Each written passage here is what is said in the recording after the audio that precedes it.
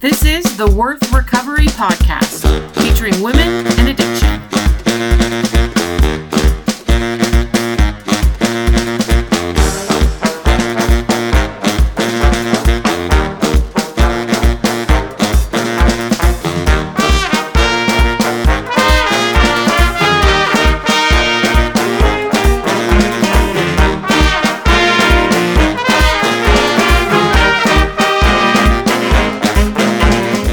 Hey ladies, I'm honored to be with you today for the next episode of Worth Recovery.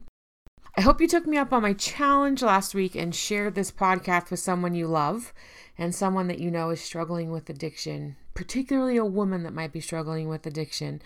I'm excited to report that we had our very first international downloads this week. So shout out to all of our international sisters struggling with and recovering from sex addiction.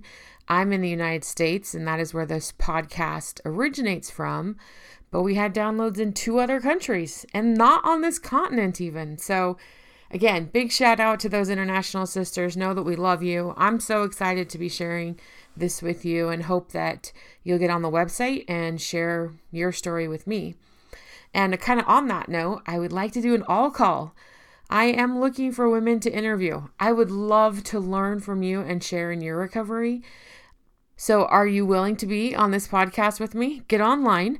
Our website is worthrecovery.com and go to the Women's Stories page. You can either submit your written story that I can read online, or we can interview you and feature your story in a podcast episode. So fill in the contact information. Let me know you're interested. This is going to be one of my long-term projects, so I'll take as many women as I can absolutely find who are willing to share with us. Okay, so let's get down to business here. Episode 4. Today's episode is about shoulding. Yes, shoulding. And yes, I know it's not a real word, but I hope you'll relate as I start to explain what it is. One of the many problems I have had to overcome in recovery is shoulding. It was a very strong voice in my head for years. And I'm going to share a little bit of how it manifests in my life, okay? So let's just pretend you're in my head while I'm running some errands one fine afternoon. I'm in a good mood and I'm feeling really productive so far today. A song comes on the radio, one that I totally adore. I totally love music. Yet one that I know is probably a little bit more explicit than my lust can handle. And so in my head, you start hearing these kind of things. You should change the station. I think to myself. After a few more seconds, my mind starts again. You really should change the station. Fine. I reach out and change the radio station. I glance over and see a car similar in shape and color to my own. It's been snowing nearly daily for the last few weeks, but this car is immaculate. It's so shiny and it looks great. Wow, I should wash my car more often, I say out loud. Okay, I pull into the Target parking lot, a retail store where I intend to pick up some cleaning supplies. As I drive closer to the front of the store to find a parking place, I think I should park farther away so I have to walk more. Only lazy people park near the front of the store. But I see an open spot near the front, so I park and go in. Once inside, I walk to the household section. I pass the clothing section and a mirror. I catch a glimpse of myself in the mirror. You shouldn't have left the house wearing that. I start to feel a little antsy. I find the household section. I pick out one of my favorite laundry detergents, but I have second thoughts because it's a name brand and a bit more expensive than some of the others. I should be saving money and using a cheaper brand. I spend an extra 10 minutes smelling and comparing brands. Finally, I walk away with my favorite detergent, but kind of have this nagging feeling that I'm doing the wrong thing. On the next aisle, I find the toilet paper. I spend a lot of time comparing brands and costs, even though I did the same thing last time I was here to buy toilet paper. I start thinking, you should remember this from last time. You've done this before. You shouldn't need to do it again. I pick up the toilet paper, doubting myself, and move on. The end cap of the aisle has these adorable orange and white striped throw pillows. I love the color orange. It totally makes me happy. And these pillows would look awesome in my living room. I've been looking for pillows for my couch. I check out the price. A little more than I would like to pay for them, but they are totally me and so need to be in my house. You should stick to your shopping list and your budget, I tell myself. Totally true. I should do those things. But my budget does include some money for home improvement, and these are well within the budget. I stand there having an internal debate with myself. A woman approaches and picks up one of the pillows. I panic a little bit. There are only 2 on the shelf, and I wanted both of them. She picks up the other one, puts them in her cart, and goes by. Oh, you should have grabbed those when you had the chance. Now they're gone. You are so stupid. I'm mad and frustrated as I watch her walk away. She is so pretty and put together. She knows exactly what she wants, and she goes right out and gets it. You should be like that, I tell myself. You're 40, and you don't even know what you want to do with your life. You should know that by now. I take my cart and slowly start to move back to the cleaning supplies. On the dish soap aisle, I notice a man looking for a specific kind of soap for his dishwasher. His daughter is in the cart, talking and singing to herself. Now, I love little kids. Seriously love them. I catch her eye and I start making funny faces at her. She giggles. I make another face. She giggles more. Her dad notices and looks at me. His expression is one of disdain. He stands between me and his daughter. I'm at least 20 feet away, and I pose no threat. She tries to look around him. I can see her head kind of popping out from either side, but she can't quite get all the way there. Your daughter is beautiful, I say. He grabs his soap, glares at me, and turns and walks away. Man, the shoulding begins. You shouldn't have said anything. You shouldn't have made faces at his daughter. He probably knows you're an addict, and he thinks you're going to kidnap his daughter, right? For sure. You should just get out of here. I start to work through my list quickly. I just want to get out of the store and be done. Standing in the checkout line, I'm annoyed by the man in front of me who can't make up his mind about anything. Stuff is going in and out of his cart. He rearranges it, waiting for it to be his turn. You shouldn't be so judgmental, I think. What is wrong with you?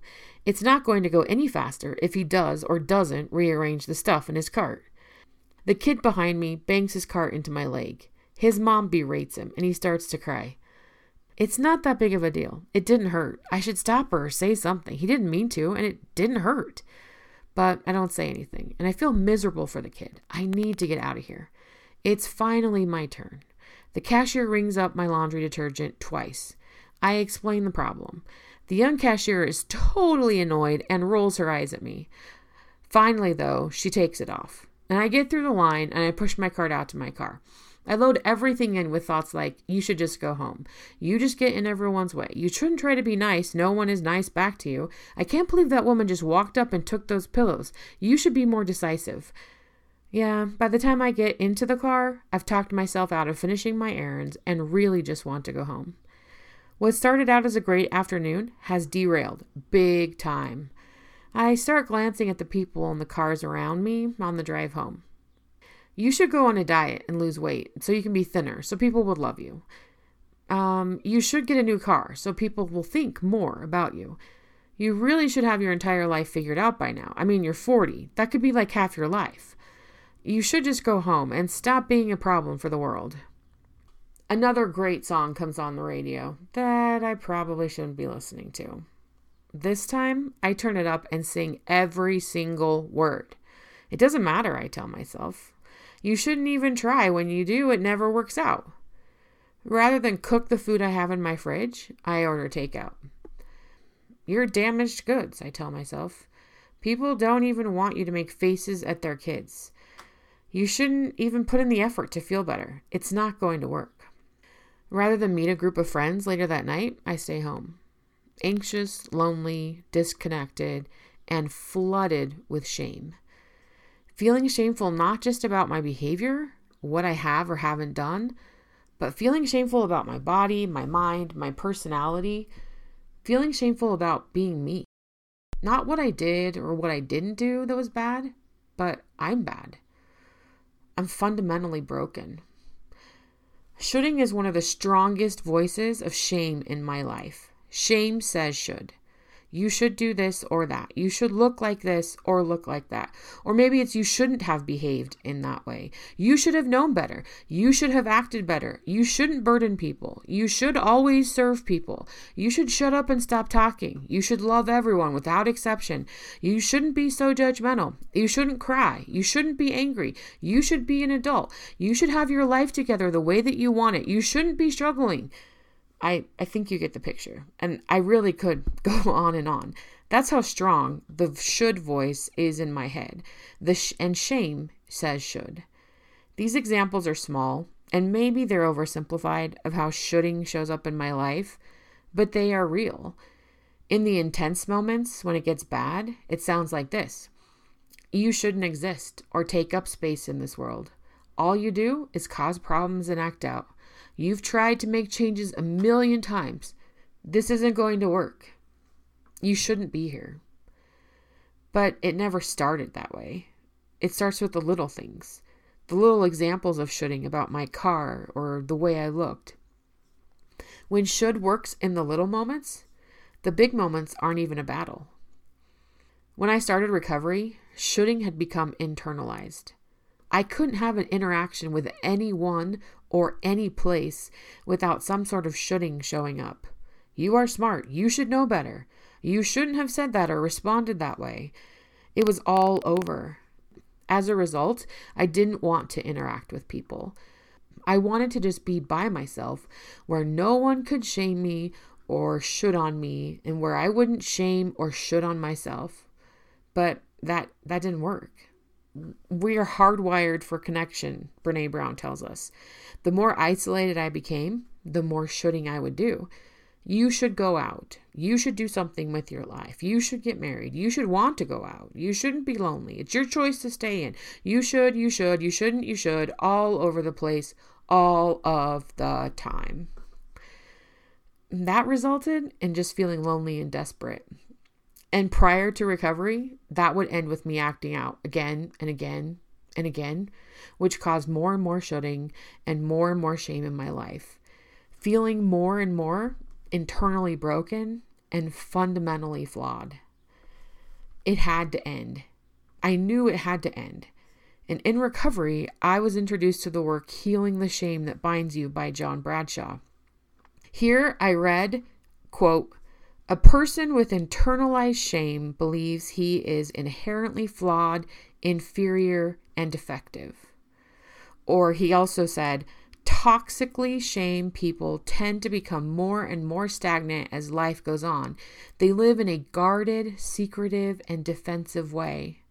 And later in the book, he says, "To be shame-bound means that whenever you feel any feeling or need, you immediately feel ashamed.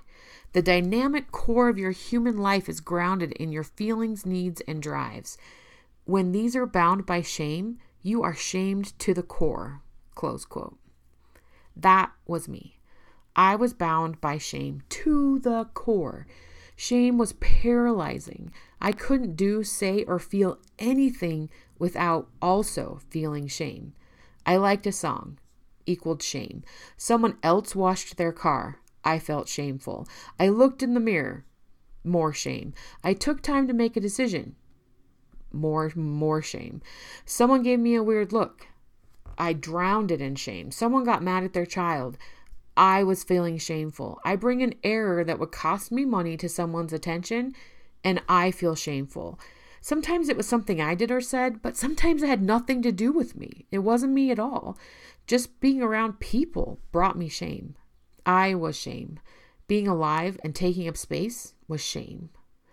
Where did I get all of this shame? Why was just being alive shameful? Why was having a feeling or being around others who were having feelings shameful? And then I read this from John Bradshaw's book, quote, "The job of parents is to model. Modeling includes how to be a man or woman, how to relate intimately to another person, how to acknowledge and express emotions, how to fight fairly, how to have physical, emotional, and intellectual boundaries, how to communicate, how to cope and survive life's unending problems, how to be self-disciplined, and how to love oneself and another.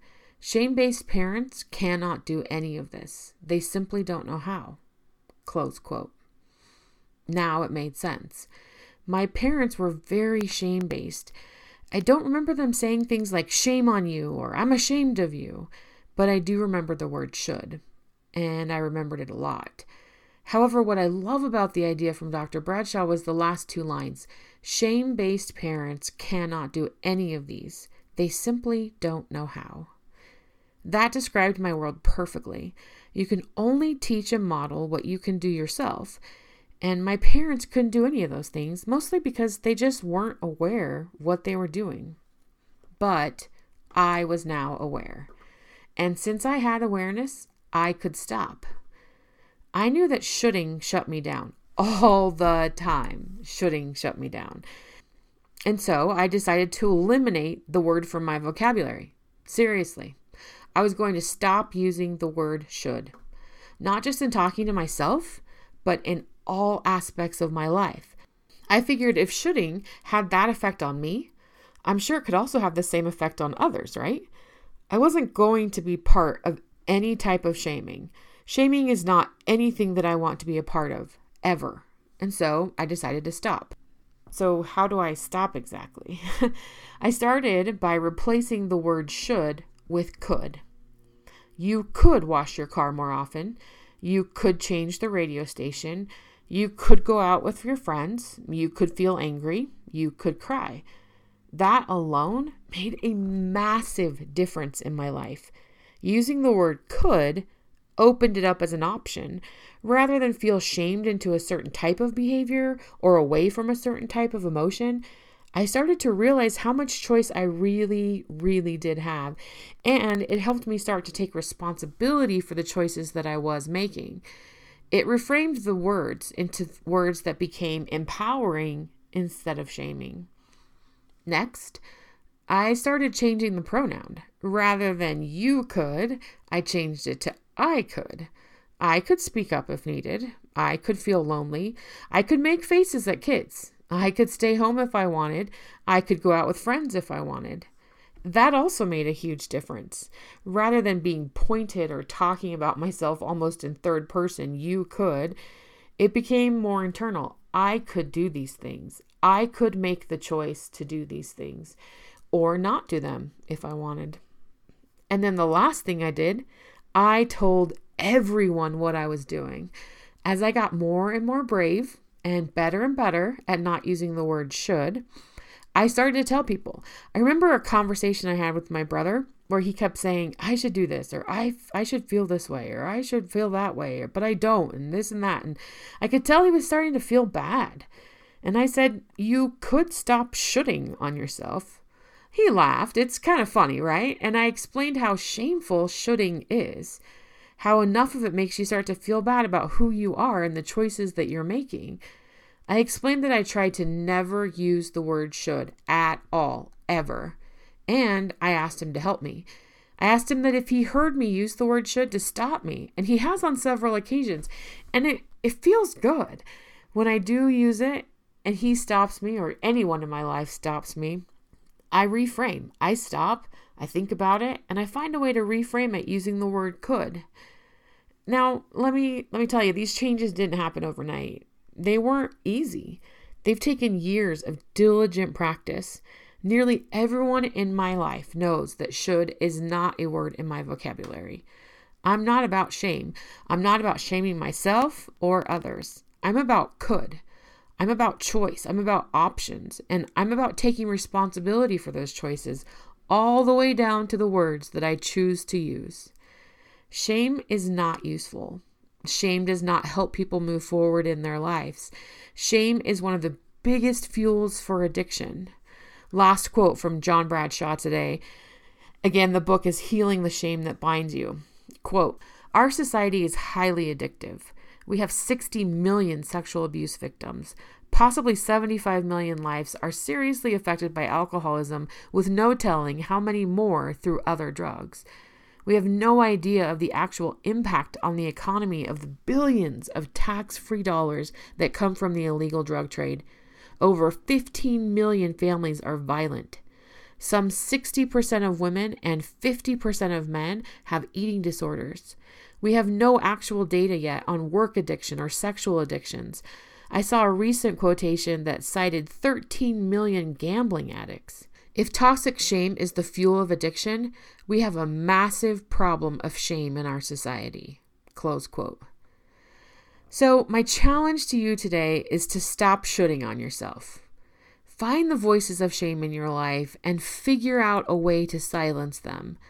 It's not easy. It's not easy at all, but it is possible. Chip away at it little by little. Choose your words carefully, especially the words you use when you talk to yourself. Know that no matter what is going on in your life, no matter how loud the shame and the should voices are right now, you are worth recovery. I know that. Keep up the fight, Worth Warriors. Okay, till next time, Amy.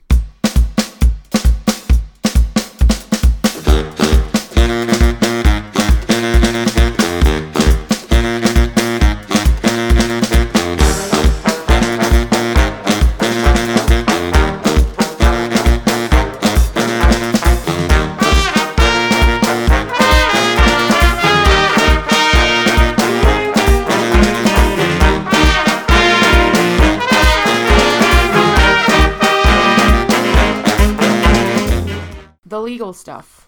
The mission of Worth Recovery is to dispel shame and build hope in the lives of women struggling with and recovering from sex addiction. I am not associated with any 12-step group, religious organization, or therapeutic clinic. I am an addict sharing my own experiences and recovery.